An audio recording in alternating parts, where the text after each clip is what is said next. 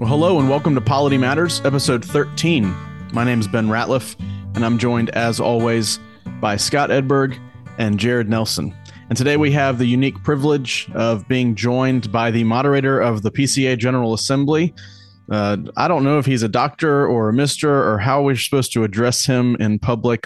Fred Greco is with us. I'm going to let Scott introduce him and let them chit-chat a little bit. Yeah, our guest is Fred Greco, the moderator of the 50th General Assembly. He is perhaps at this assembly not the hero we deserve, but the hero that we need in order to get through the business. But I thought I would just turn it over to Fred to give a little about the other parts of his ministry. We all know him concerning him as a polity guru. But what else do you do, Fred? Well, first and foremost, Scott, I am a pastor. I'm the senior pastor of Christ Church in Katy, Texas, which is basically the western part of Houston. I have been in Katy for 17 years plus. We moved here from Jackson, Mississippi, where I was a student at RTS, Reformed Theological Seminary, Jackson.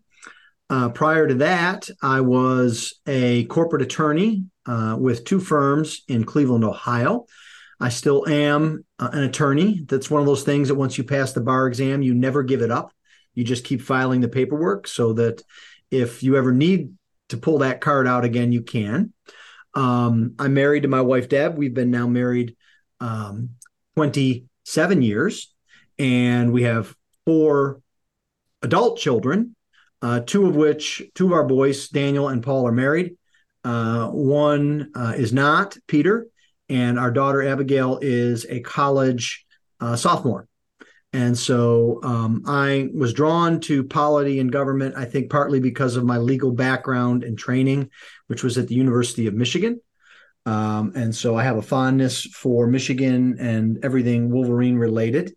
At this recording, we are undefeated going into a bye, preparing and hoping to beat Ohio State for the 3rd year in a row. Before I was a pastor, teaching elder, I was a ruling elder and a clerk of session. I've been involved in a lot of ways in the PCA. One of my quips is that I think I've secretaried about everything that you can in the PCA. I've chaired, in addition to being moderator, I've chaired the SJC many times. I've chaired overtures 3 times. I've chaired the nominating committee several times. I love the church and I love to serve the church. And to me, that's what church government is all about. It's not just a set of arbitrary and theoretical rules. It's principles from the Bible distilled down in a practical way to help the church of Jesus Christ conduct the mission of Jesus Christ. I don't think you can separate polity from the Great Commission. It's not that there's a section in the BCO that tells you, when you can make disciples of all nations.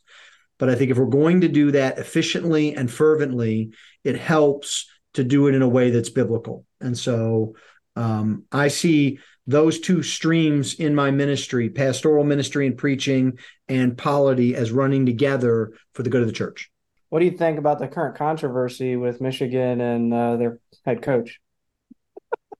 Well, I think, first of all, that the NCAA hates Jim Harbaugh. They hate him because he's pro NIL money. He's pro paying the players.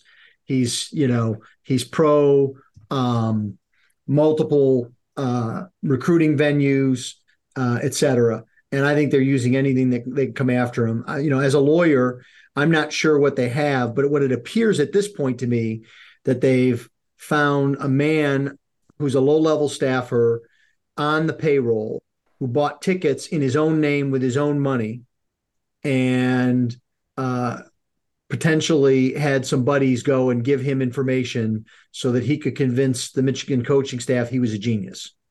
I don't think they're going to find out that there was this massive, conspiracy.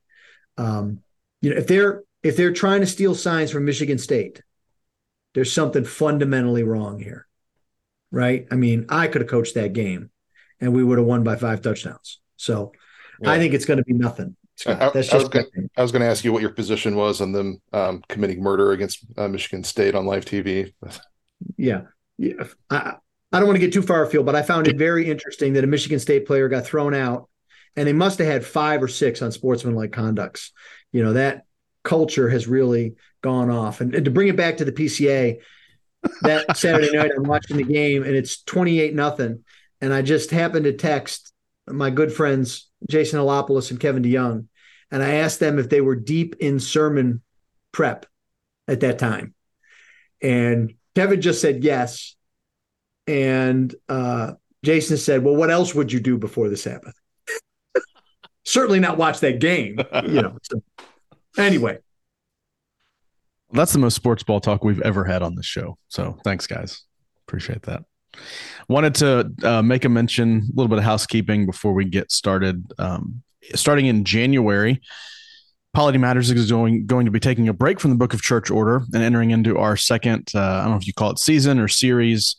We're going to work through Thomas Witherow's The Apostolic Church in a series we're calling Before the Book. So I just want to make a mention of that and tell listeners to put it on your Christmas list so that you can read along with us. You want to be ready for that starting in January 2024.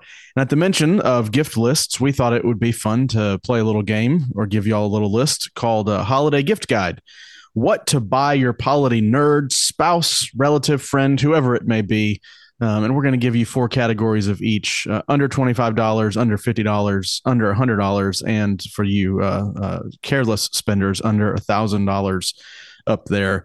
So we're just going to work our way through these categories. I'm curious what you guys have listed. Let's tell our friends out there what they need to put on their holiday wish lists this year. Jared, let's start with you. Under $25. Well, under 25, I thought there's this little volume by Samuel Miller that Law College Press has put out called Presbyterianism. It's basically his lectures from early days in Princeton. So if you want to see what people at Princeton were learning in the 1830s about Presbyterianism and church government, I think it's just kind of a fascinating historical piece. And it's usually like between 10 and $15. Mine is just a set of highlighters. So, when you're listening to Polity Matters and you're taking thorough notes on every word that we say, you can correspond your Polity Matters notes with the paragraphs in the BCO that they go with, and the colors can all match. I like a particular set of zebra double-ended highlighters. They work well for sermon prep too, if that's something that's up your alley. Fred? Well, I think a nice little book is Jacob Gerber's Parliamentary Procedure for Presbyters. I don't know what it's going for now. It's probably $5, $10 at the most. It's a nice little book. I've given copies to some of my ruling elders, and I recommend it. It deals with, it's kind of not Robert's Rules in brief, but it's specific aspects of Robert's Rules that come up in church meetings. I think that's right up the alley of the PCA polity nerd. Isn't Ramsey's book on the Constitution of the Southern Church under $25? The reprint is not much at all. You could probably find it free digitally. But also, if you are looking for your special someone, some stickers of our current moderator, those are probably also under $25. He gets no money for any of the money that I make off of his likeness, but it's probably a good gift for your friend. Well, all right. For you cheapskates, there's a list. Let's move it up a little bit. Under $50. Jared, what you got? Something that we refer to quite often, and that would be James Bannerman's The Church of Christ. I think it's $49.99, so it's technically under that, but you can usually get it for a little bit cheaper on Westminster Theological books or something like that. My under 50 pick, this serves me right for not putting my notes into our common document. Our guest has selected the same thing I have listed, so I'm going to kick to Fred and let him talk about his under 50 pick. So my under 50 pick is Witherow's I Will Build My Church, which is a relatively new polity book. And there's a bonus here, Ben, that if you're ever thinking of taking my polity class at Reformed Theological Seminary or Birmingham Theological Seminary, or who knows what theological seminary, it's required reading. And so you'll actually be reducing your cost of taking the class if you have a copy of it. I tell people I was a carnal Presbyterian before I read that book. It changed my life. Very good. Yeah, we're developing this storefront for Polity Matters, and one thing that we'll be introducing during the winter is a BCO plush for your newborn children that you have. And so if you need a new gift under $50, you should keep on the lookout for a blue plush. It's good to sleep with, good for your children to know polity even before they know how to speak. We're really going to amp it up. If you're going to spend some money, if you want to put down a little bit of cash, what would you buy your polity nerd, spouse, relative, friend, whoever may be, for under $100?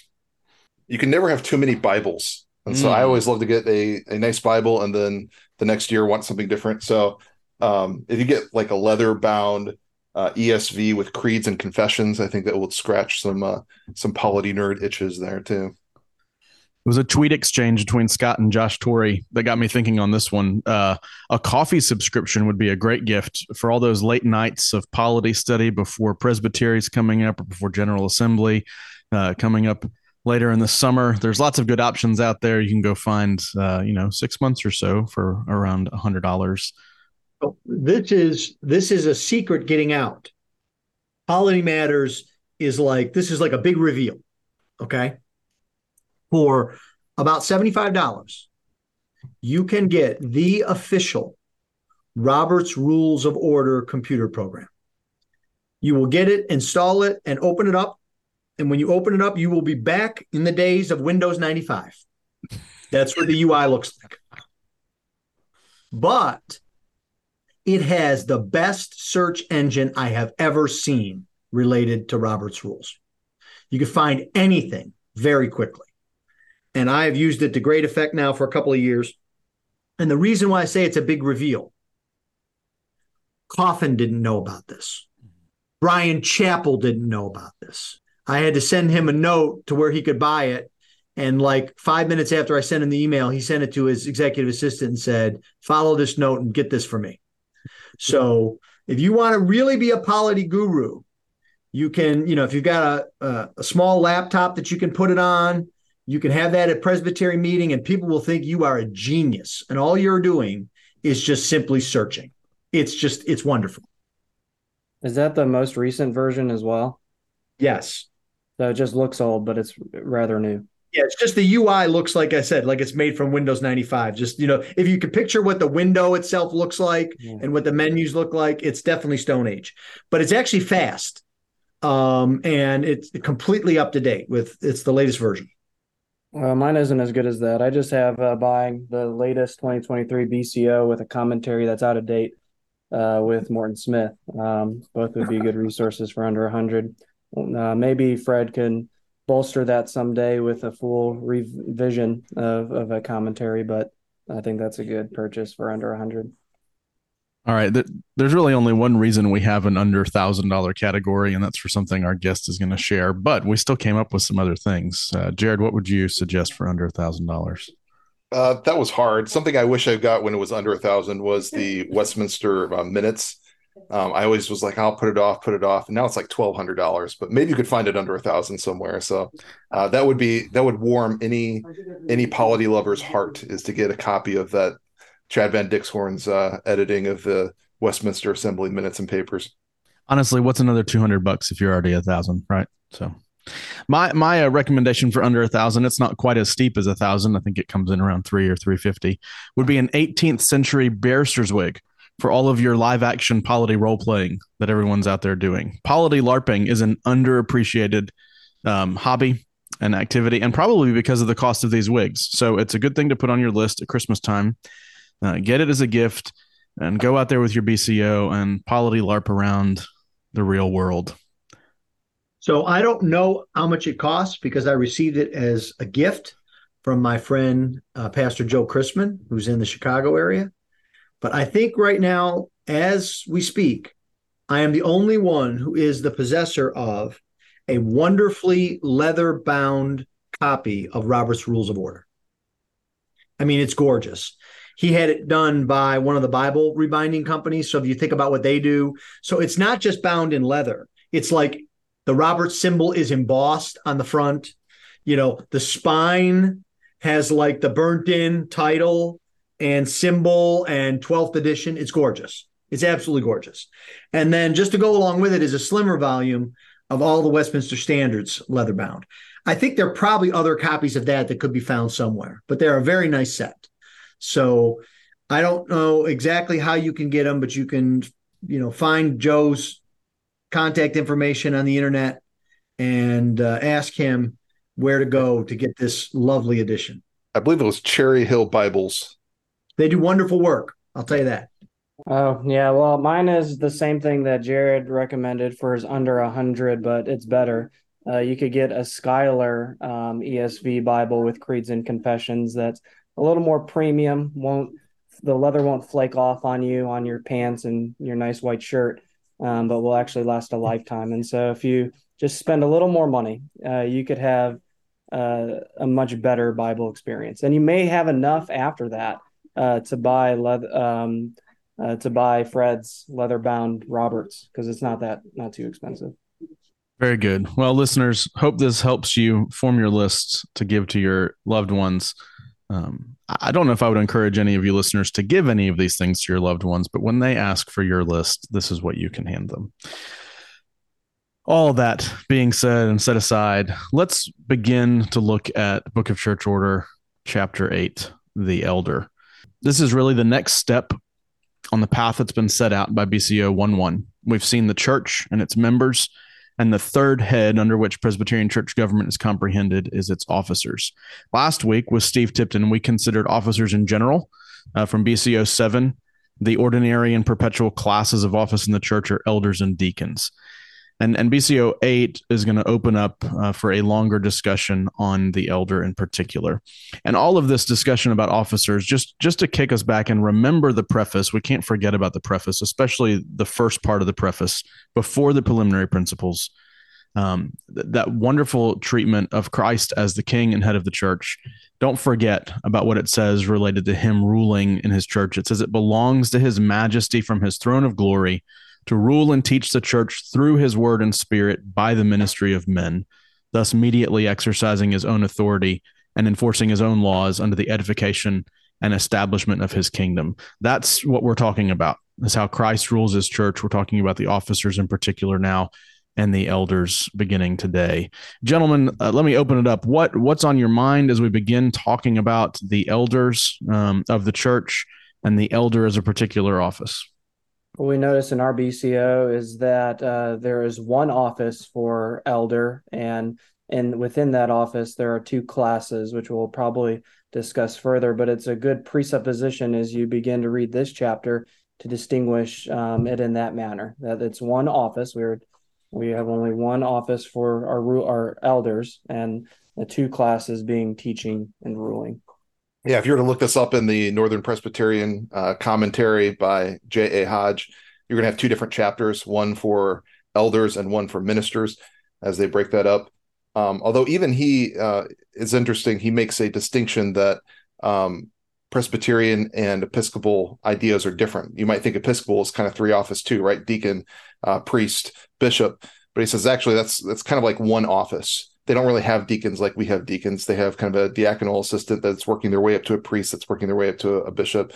So between two and three office, even sometimes the three office will sound a little bit more like, okay, we're not that three office. And then two office, we're going to make distinctions that's why they sometimes say it's 2.5 office, because there's some distinctions between teaching elder and ruling elder that are important. I think that this discussion about number of offices comes from an important biblical principle that needs to be upheld, which is the equality of authority of both teaching and ruling elders. I think that's a very biblical principle that is easy to uphold. However, when you're trying to do that in practice, it creates some difficulties. So as I tell my polity classes, the PCO really is 2.5 offices. We're not really a 2-office church. We're not really a 3-office church. There's some aspects that are 2 and some that are 3. So, for example, I will quip with people that I'm living proof that we're not a 2-office church, because I was ordained in 1998 as a ruling elder at Grace Presbyterian Church in Hudson, Ohio. And then I was ordained as a teaching elder pastor in 2006 by the Houston Metro Presbytery. And if there's only one office, you should only be ordained once. Now, I know that there are some presbyteries that do not ordain teaching elders who have been ordained as ruling elders, but really that issue's all over the map. And so that's a difficulty. And then, of course, there are aspects that I'm sure you'll get into in future episodes. Ruling elders aren't permitted to preside over the Lord's table. They're not permitted to conduct baptisms, generally. They're not permitted to preach regularly unless they're licensed. So there are distinct differences between teaching and ruling elders. But in many ways, they're exactly the same. All of our permanent committees are balanced between teaching and ruling elders. Commissions are to be balanced teaching and ruling elders. There's equality of votes between ruling elder commissioners and teaching elder members of a presbytery, for example, and commissioners at the General Assembly level. And so I think it's easy to see that these two classes of elders are very similar in many ways, but it's also easy to see that they're different, and it's hard to describe that, which is why I think we have kind of a mix of elements in our book. Even chapter 8 is basically 2 chapters from the old book that were combined together. There was, as I think Jared said, there was a chapter on ministers, a chapter on the ruling elder, and now what you've got is a chapter on the elder that basically 80% of it regards a teaching elder and 20% of it relates to a ruling elder. So this is a very interesting theoretical question. I'm not sure that it needs to be made more of than that in the life of the church. Well, let's get into the first paragraph. BCO 8:1. This office is one of dignity and usefulness. The man who fills it has in Scripture different titles expressive of his various duties. As he has the oversight of the flock of Christ, he is termed bishop or pastor. As it is his duty to be spiritually fruitful, dignified, and prudent, an example to the flock, and to govern well in the house and kingdom of Christ, he is termed presbyter or elder. As he expounds the word, and by sound doctrine both exhorts and convinces the gainsayer, he is termed teacher. These titles do not indicate different grades of office, but all describe one and the same office. I want to help us work through this in an orderly way.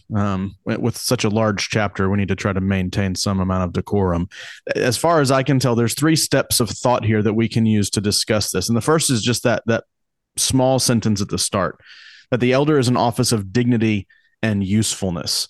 I think some of y'all probably have thoughts on this, to elaborate a little bit about this statement just on its own. What do y'all think?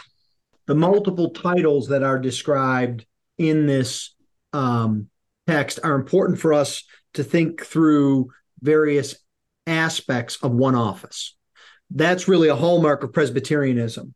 Episcopalianism divides presbyter and bishop into 2 distinct offices, whereas it seems that Paul uses those terms interchangeably in the pastoral epistles. And so I think this is important for 2 reasons. As Presbyterians, we don't see kind of a hierarchy of office of elder. And then the second thing is, to be an elder requires multiple gifts. For example, one of the ways I describe this is, if you're going to be an elder, you have to be a shepherd and you have to be a ruler. Now, we understand in a plurality of elders, some men are going to be more gifted in the shepherding area. Others might be more gifted in the ruling area. But they have to have both. And if they don't have both, they're not elders. I think that's very important and very practical when you're thinking about things like taking nominations for officers in a congregation and the way you describe the task. This is not a board that meets and just issues decrees. This is not just a people person that walks around and keeps people happy. An elder is someone who has to have gifts that tend toward both shepherding and ruling. We wear many hats. I think that's what this section reveals, that and that's with these various titles, that as bishop or pastor, it's the work of overseeing and caring for the flock. As presbyter and elder, it's being an example and governing them well. And then as teachers, expounding the word and teaching. And so the elder is not a one-trick pony, but he puts on many hats. And I think you see part of this in the training of a pastor, or even in the training of a ruling elder. You're learning many things. When you're training your ruling elders, you go through theology in order to shore up the confession, but you're also teaching other things as it relates to government, but also over pastoral oversight. And so it's kind of hard. You're thinking, how do I train men quickly when they have a lot of different hats that they must put on as their duties require them? And you see that in the work of the pastor as well. As he goes to seminary, it's not a quick degree. You have to study a wide range of various disciplines in order to be prepared to do each of these duties that this section requires. Yeah, I think this is picking up a little bit on what in the Bible, if you find the word presbyter and you find the word episcopoi, that they are interchangeable. One refers to elder, we would say the dignity of the office, and then overseer would refer to what their duties are and is more equivalent to their pastoring. I do think it's interesting in thinking about deacons and ruling elders and teaching elders. It specifically points out that there's not to be different grades of office. But in reading Ramsey, it was interesting that he actually specifically says the opposite of that there are 3 grades of office, of which minister of the word is the highest and deacon is the lowest. So I wonder if Morton Smith maybe had something in mind here. Maybe he snuck that language in there to say Ramsey's wrong, and here's what I think. But usually we talk about this when we talk to somebody about taking a call to be either a deacon or an elder, that you need to have what fits your skills and not see, well, deacon is just a stepping stone to being an elder. They have different skill sets, and some people are called to be deacons their entire life. There might be some movement that happens there, but I think there's some wisdom here in not seeing them as stepping stones to get higher.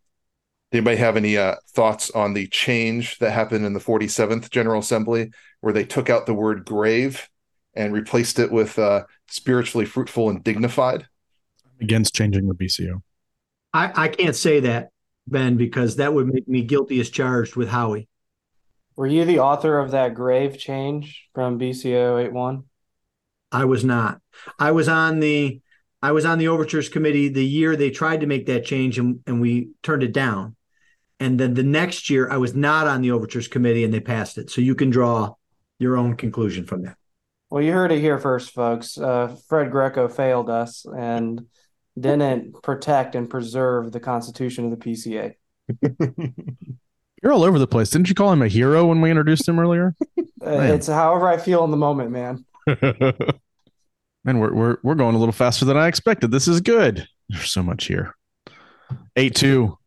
He that fills this office should possess a competency of human learning and be blameless in life, sound in the faith, and apt to teach. He should exhibit a sobriety and holiness of life becoming the gospel. He should rule his own house well and should have a good report of them that are outside the church. I don't know if we want to spend so much time getting into every detail of this paragraph, but I'm interested in y'all's general impressions, right? It's telling us who or what an elder is to be. There's clear allusions here to 1 Timothy 3, which you guys may want to bring up. Give me your general thoughts. Let's talk about some of the details, whatever suits you. What stands out here? I like how Ramsey orders it in 2 different ideas. He breaks it up into 2 groups, internal qualifications and then external qualifications. The moral internal life, sound in faith, blameless in life, and then the external, ruling his own household well. I think it's helpful to frame this section in that way, that to be called to office, you must be qualified both internally and externally. And that is outlined, I think, pretty clearly, quickly in BCO 8.2. Yeah, this includes what an elder is supposed to know, but also how he is supposed to live and how he is supposed to lead or rule. And to tee up Fred, I was struck when we were talking about changes that might happen within the BCO, about how much the 1 Timothy 3 and Titus 1 talk about the character and the life of an elder versus how much he's supposed to know. It's just apt to teach. And it seems like the rest is focusing on character. Yeah, and I think one of the great challenges for our courts, especially presbyteries, is overemphasizing teaching and competency. Now, on some level, that's as opposed to character. On some level, that's to be expected because if a man's coming for office in a local church as an elder or a deacon, he's been there much longer. He's much more well known by the court. Whereas a man coming into a presbytery typically has had 1 or 2 meetings with a committee and, an hour on the floor or something like that. There may be reports about his character, but they don't know him intimately. And I think a reminder to courts to focus on character, because Paul focuses on it so much, is I think crucial.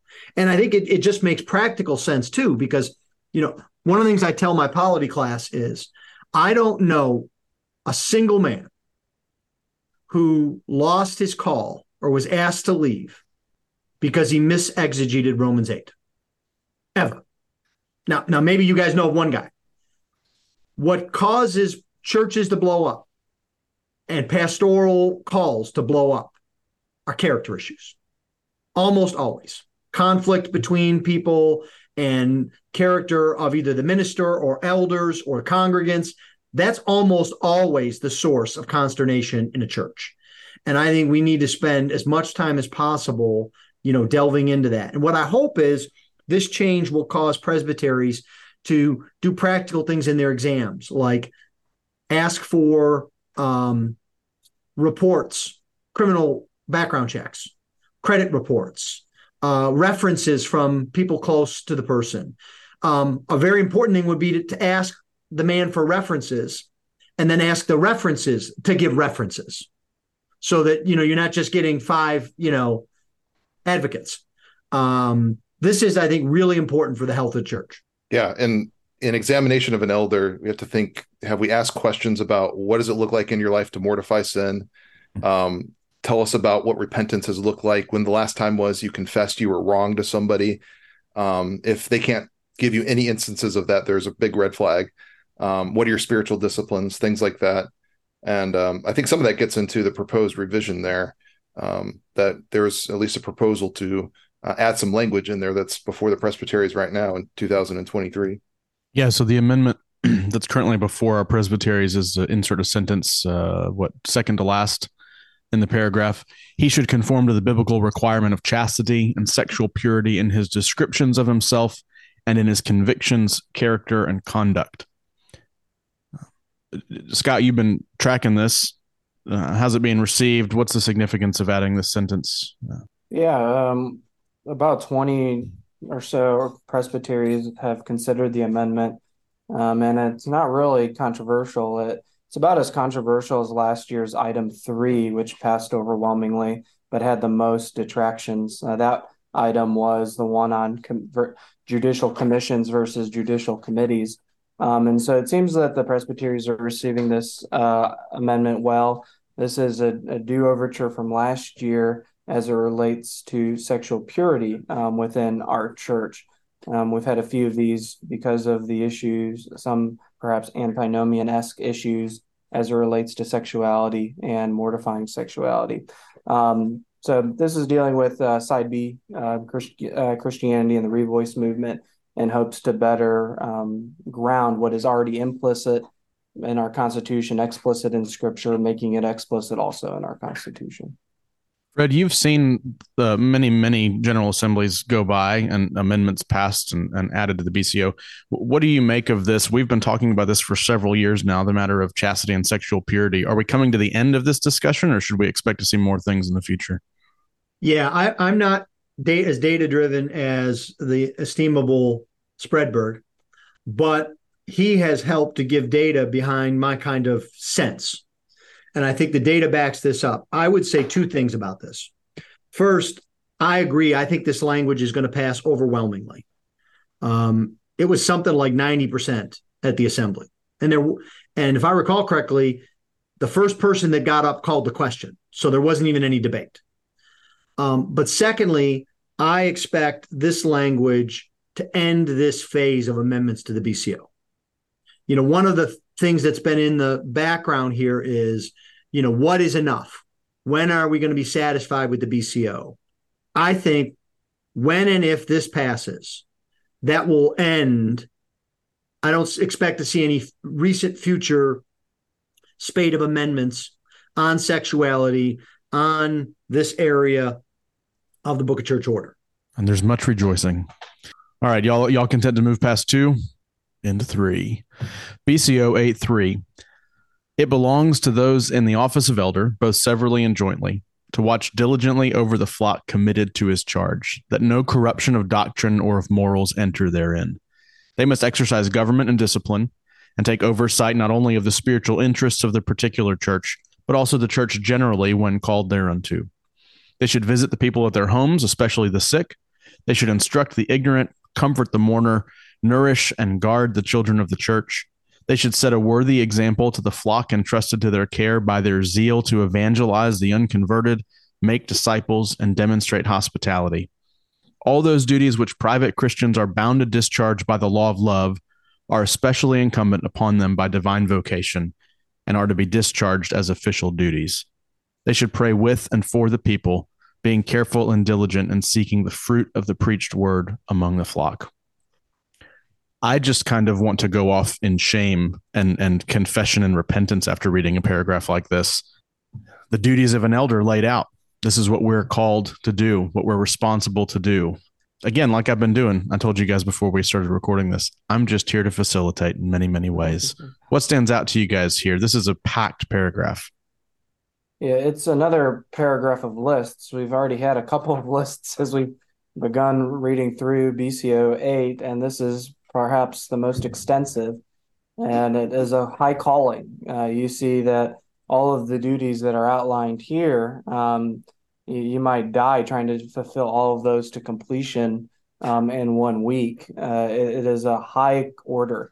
I kind of like thinking about it as we have we're more proficient in some of these areas, less proficient in other areas. I've seen it on every session I've served alongside and on. Some are better at some of these things, while others are not as good at some of these things. You have pastors, you have elders, I should say, that are great at shepherding. We have a guy that's in hospice right now within our congregation, and some of my ruling elders are really good at visiting him. They love visiting him. They love reading with him and singing with him and praying for him. But that's not everyone on the session.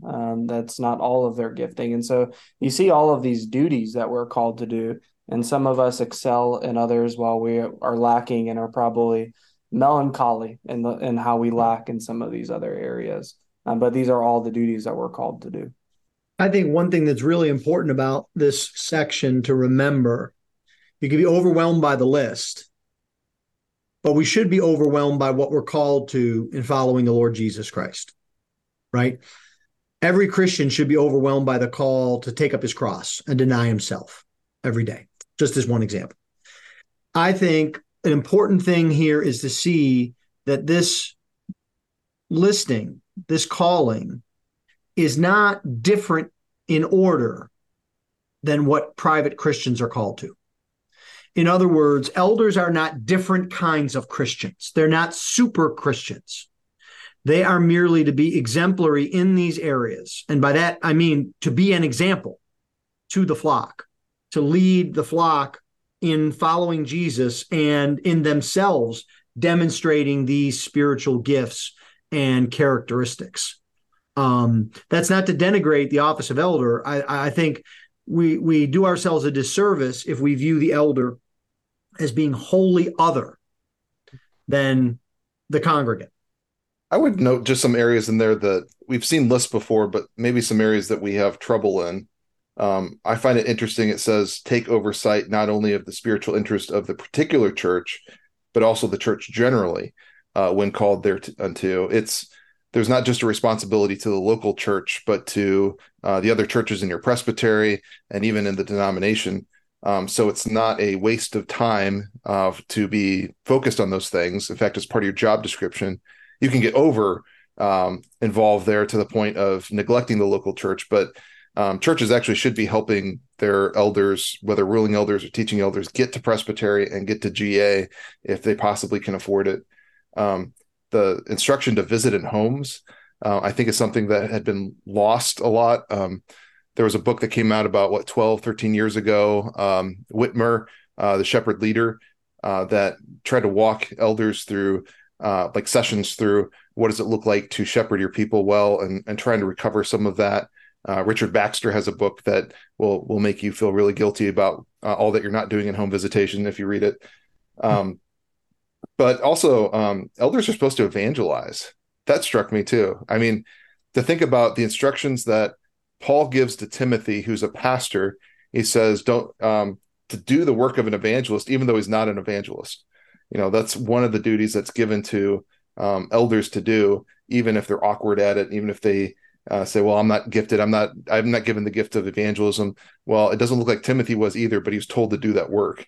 So that's something else we're told to do. And then also the prayer aspect. I think Doug Kelly probably talks about that a lot. If you ever heard him about the loss of the prayer service, they did that. There was an article that came out looking at how many PCA churches still had something of an evening service. I wonder if you asked about prayer service, if that number would be even lower. But there's a lot of blessing that comes from getting your people together to pray in some context, whether it's a full service or a group that gets together. So there's a lot of stuff there, and some things that maybe we struggle with. I don't know if anybody else has something in there that stood out to them to say, this is something we need to get better at. Well, Jared, I'm interested, particularly, you have a note about catechizing the children. Can you explain what you mean by writing that down? Is there something in here that's changed? Yeah, in 1980, this is just a language change thing. Instead of the protection and nourishing of the children, it used to say catechize the children. So this is another of those where they try to update the language, where maybe in the 1980s they weren't using that language, where actually now that language has come back. So it makes me think, like, when we start changing words like grave earlier, if we're being a little bit too scrupulous on updating the language, that in fact that language might actually not have fallen away as quickly as they thought it was. It's a good place to start. I mean, I think about, there's some books out there written. Holopoulos has one. Charlie Wingard has a book on new ministers, sort of just the basics of ministry as a pastor. This paragraph's not a bad place to start if you're trying to figure out how to be a pastor. If you've got a new call, if you're just kind of on the ground fresh, you don't know what to do, you're learning how to do it, start here. Visit people in their homes, instruct the ignorant, comfort the mourner, nourish and guard the children, set a worthy example. Paul tells Timothy that setting that example in humility and just doing what's before him will save both himself and his hearers. All right. When there's silence, we move on. 8:4. As the Lord has given different gifts to men and has committed to some special gifts and callings, the church is authorized to call and appoint some to labor as teaching elders in such works as may be needful to the church. When a teaching elder is called to such needful work, it shall be incumbent upon him to make full proof of his ministry by disseminating the gospel for the edification of the church. He shall make a report to the presbytery at least once a year. Now, I'm confused about this paragraph, and I'm glad that Fred's here because maybe he can explain it, although I think Scott has read a little bit too.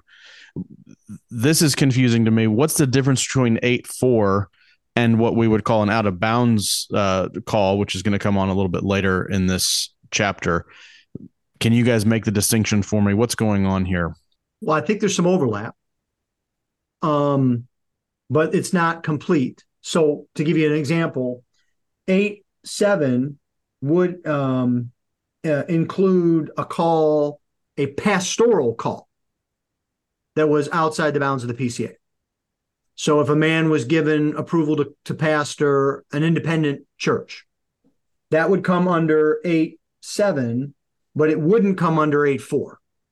And so it's my understanding here that this is one of the results of the combinations of the two chapters into one chapter and in the editing and paring it down. Because I believe in the old PCUS book, needful work was actually defined in a way that, Scott has made some comments about. It actually said a needful work like Bible professors, like seminary professors, et cetera. And it actually listed out what that would be. And I think you have to have an understanding, which is kind of common. And I think, Scott can list out what he thinks they are, and I agree with them. It's those works that are not specifically pastoral in calling, but they involve teaching and preaching in some areas. So to give you an example, if I'm in a presbytery and a man is coming to take a call at a Christian school as a Bible teacher, that could potentially be a needful work. But if a man is coming to work at a Christian school as a math teacher, I would say it is not. And so some of that is up to the presbytery, of course. But there are obvious examples, the stated clerk of the PCA, committees, permanent committee coordinators and chairmen, these are needful to the church. And they could actually be, this is again where there's disjunction. So the stated clerk of the PCA isn't covered by 8.7 because he's within the jurisdiction of the PCA. But it is covered by 8.4 because it's a needful work. Whereas you could have someone that is both not a pastoral call, but a needful work, a professor at a seminary, a place like RTS that is not a PCA institution, that would come under both 8.4 and 8.7. Scott, you've thought about this. You want to add anything here? Yeah, just a quick list. Just to summarize it quickly, these would be works like Bible teachers, college professors. The clerk is, just said, coordinators of our assembly, college and seminary presidents, editors of church papers. Chaplains are dealt with a little later in this section. But I think the warning should be for any presbytery is to show restraint. Obviously, there is some ambiguity in this passage. Can my job as a plumber be included in 8.7 or 8.4 if I'm evangelizing or if I'm working for a Christian plumbing guild? I think that we should be careful and exercise caution and restraint when granting calls like this, both 8.4 and 8.7. The presbytery shouldn't allow any. And so some examples that may seem like they could fall under this, like say if a man within our presbytery accepts a call to serve a church in a non-ordained role that has no ordained work bound within it. So say he's serving hired staff for children's Sunday school or something. It's on the onus of the presbytery to determine whether that work whether he truly needs to be ordained for that work. And so there should be some caution and restraint as presbyteries grant this. They shouldn't just do so willy-nilly. Like, oh yeah, he was ordained, and since he was ordained before, we should sustain that ordination if he's not actually doing work that requires an ordained status. That last sentence that talks about making a report once a year, that's common to out-of-bounds ministers and common to evangelists as well. Is that intended to make the point that this is not a permanent situation for a man? I mean, I suppose it could be. You just have to keep renewing it. That obviously have to come back and report. What's y'all's sense of that? That this is something a teaching elder could do for the rest of his life until he goes on to glory or retires, or is this just I could see a guy who's without a call getting a job that would be a needful work in a particular location as a Bible teacher or professor somewhere until he finds a call to a church again later. Is this a permanent thing? I think it's meant to make a line of connection for accountability. Whereas if you're in the ministry of the church, you have elders that are attending presbytery. There's a little more touching of accountability. Whereas if you're serving in a ministry that doesn't have a session or doesn't have a congregation under you, you might be easily lost. And so I think it's to ensure accountability and to preserve updates so that the presbytery is informed about your present and ongoing work and to learn changes. If they they didn't make yearly reports, who's to know whether they had to change a job or not? Yeah. No one dissolved them. No one did anything of that nature. So they may have become the king of the Christian Plumbing Guild, and he's still serving as an ordained minister. So I think it's to help that contact of accountability and to re-up and to get updates to ensure that he's still continuing in the vocation he is in. You have very interesting plumbing guilds up there in Troy. I'm very interested in plumbing. Well, that's all we have time for today. And so, as Steve Rogers would say, this podcast is over. Thanks for joining us. Be sure to come back next time when we finish our conversation with Fred about BCO 8, the Elder. If you're interested in learning more about anything we spoke about, check out the show notes in your podcast player or go to politymatters.org.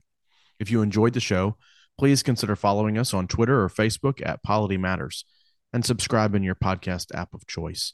If you have questions or comments, you can contact us at politymattersfeedback@gmail.com. Many thanks to our guest today, Fred Greco, for being with us. He's the pastor of Christ Church in Katy, Texas, and he currently serves as the moderator of the PCA General Assembly. We'll provide links in the various places on the internet that you can find him. Scott is the minister of Providence PCA in Troy, Illinois. You can find him on Twitter at @sedberg. Jared is the pastor of New Life Presbyterian Church in Aliquippa, Pennsylvania. He's on Twitter at Brother Nelson. And I serve as the associate pastor at Covenant Presbyterian Church in Cleveland, Mississippi. I'm on Twitter at _Ben Ratliff. Thanks again for spending time with us. Y'all take care.